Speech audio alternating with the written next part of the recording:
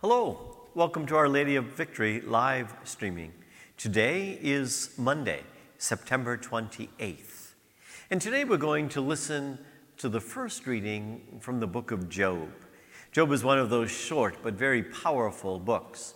In fact, all this week, the first reading, Monday through Saturday, all come to us from the book of Job. It's a great little book to just sit down and to read with and to listen to the faith and the righteousness of Job. So today we listen from the first chapter, verses 6 through 22. And this is what Job says. One day when the angels of God came to present themselves before the Lord, Satan also came among them. And the Lord said to Satan, "Whence do you come?" Then Satan answered the Lord and said, "From roaming the earth and patrolling it." And the Lord said to Satan, "Have you noticed my servant Job, and that there is no one on earth like him, blameless and upright, fearing God and avoiding evil?" But Satan answered the Lord and said, "Is it for nothing that Job is God-fearing? Have you not surrounded him and his family and all that he has with your protection? You have blessed the work of his hands, and his livestock are spread over the land. But now put forth your hand and touch anything that he has, and surely he will blaspheme you face to face."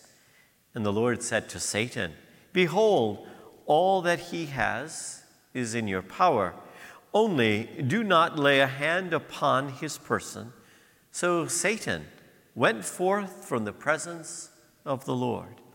And so one day, while his sons and his daughters were eating and drinking wine in the house of their eldest brother, a messenger came to Job and said, "The oxen were plowing and the asses grazing beside them, and the Sabeans carried them off in a raid.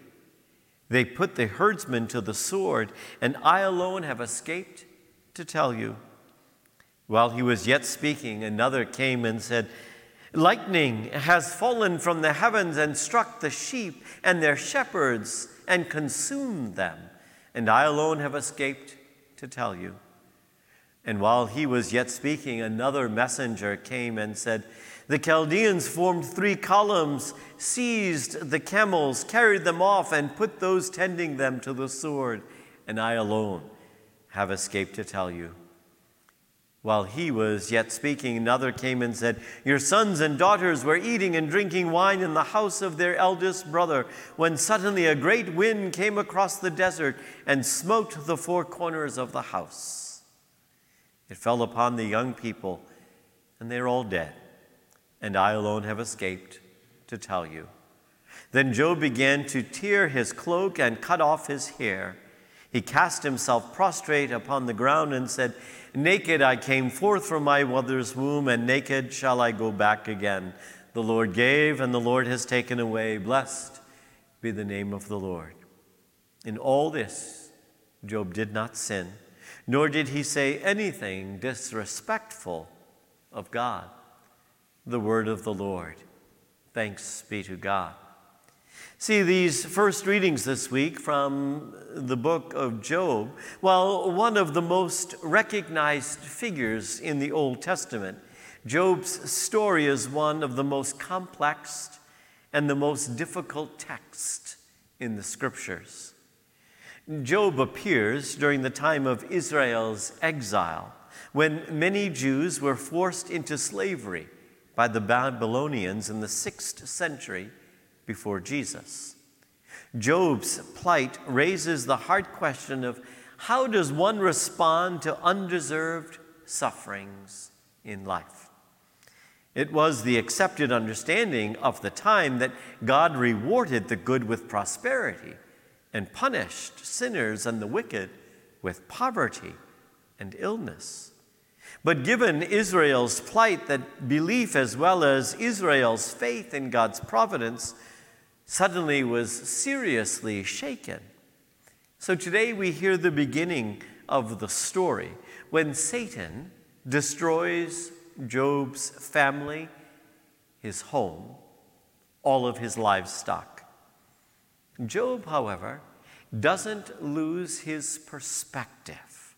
Despite how horror visited upon him, Job realizes that he has done nothing to merit what God has given him. Such a spirit of humility before God will enable Job in the long run to find the courage and the perseverance to rebuild his devastated life. See, it's easy, even though we say at the time of the writing of Job, that thought was that God rewarded goodness and punished sinfulness. Even though Jesus comes and completely alters that thinking.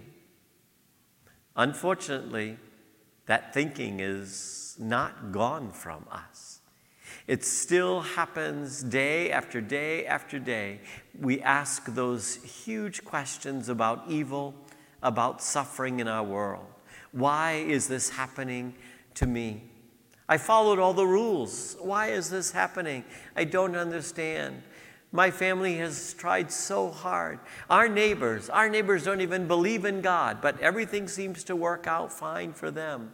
We still think that somehow God rewards behavior, good behavior with good and bad behavior with bad. Life is just simply life. And Job, though Satan pushes him against the wall, Job will not let go of his faith in God. What do you do when you feel challenged and pushed? Do you go to that place of, God, why are you doing this to me? Or why are you allowing this to happen to me? But that would be, God, why are you allowing me life? Because all the things that happen to us are things that simply happen in life, in the quote-unquote, the real world. Being people of faith doesn't somehow pull us out of the reality of everything surrounding us. But faith, for me, is that place where I can go and feel safe even when everything around me is collapsing. Faith is that place that I go to that says, I don't understand any of this. I don't understand illness. I don't understand dis-ease. I don't understand all the craziness in our world right now. I don't understand all the anger and all the hatred. But I do believe that God will prove vindication in the end. That's the one thing I won't let go of. I can't even begin to tell you how many times people have said to me things like, oh, Father, I feel so badly that you have MS. You're such a nice priest. My response usually is, so should a bad priest have MS? But somehow in our sense of righteousness, we probably wouldn't dare to say yes out loud, but within us, well, yes, that person deserves to have something bad happen to them. But not you, Father. You're nice. You shouldn't have MS. MS has nothing to do with God. It's simply about the human condition of illness and disease. Now I can be mad, and I can expend all my energy being mad at God that I have MS. Or I can trust and believe that it's God who helps me get through one day to the next day. That's what Job believes. I challenge you this week, read the book of Job. Honestly, think about how would you have responded? Would you respond as faithfully as Job? I came into this world with nothing. I'll leave this world with nothing.